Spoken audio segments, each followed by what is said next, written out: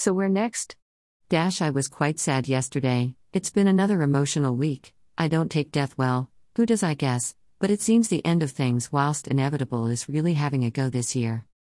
Recent weeks we've lost an incredibly talented soul singer in Denise Johnson. She was more than that, of course, a sub for Man City for every game, a great person to talk to on Twitter, always fun, always open and honest.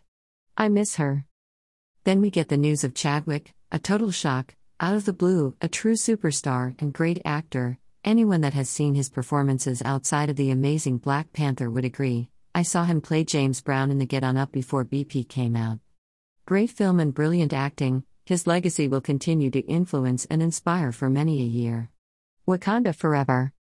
Then we had the last virtual pub crawl, an event that quite frankly saved many from going mad and created an open and inclusive community that I haven't seen since the glory days of the Acid House movement. Rob is in my Hall of Fame, that's for sure. And reading the huge number of thanks and shout-outs to him and all the others involved that made it happen was heartfelt and uplifting. I wasn't on top form, but it did wonders for my mindset. So maybe torches have gone out, but also they have been passed on. There is always another. Sandwiched either side of this was two of my current music inspirations, three people doing a huge for new bands and artists: Sam, Amy, and Dan. Giving a platform to all those struggling artists that are trying to be heard, especially during these non-gigging times. I've lost count the amount of good music they have switched me onto, but also pushed me to find my own, share back and highlight to as many people I can. I owe you big time, that's for sure.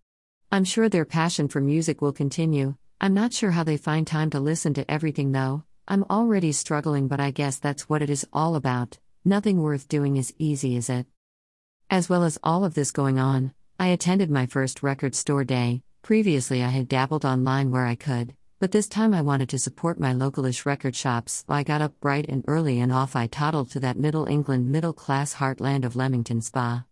It was a great experience actually, and I spent way too much money, sorry Mrs. T, but I got caught up in the buzz of it all, met some cool people and had great chats in the queue about the positive state of new music and the lack of gigs, etc. Special mention to the Johnny Marr type bloke I spoke to for ages, really interesting bloke and another kindred spirit. We are everywhere it seems. So what is this early Sunday morning blog all about? What is the point I'm trying to make? I guess in some ways it's a call to arms, or at least a plea to all the talented people I have come across over the last 6 months to keep on doing what they are doing. Whether it's just being comedic relief to others, real support to many, new friendships that will last forever, writers, artists, DJs, bands, maybe just inspiration. We owe it to those that we lose along the way. We must keep moving forward, not as sole voices but as one. True socialism, not in a political manner, but as a collective.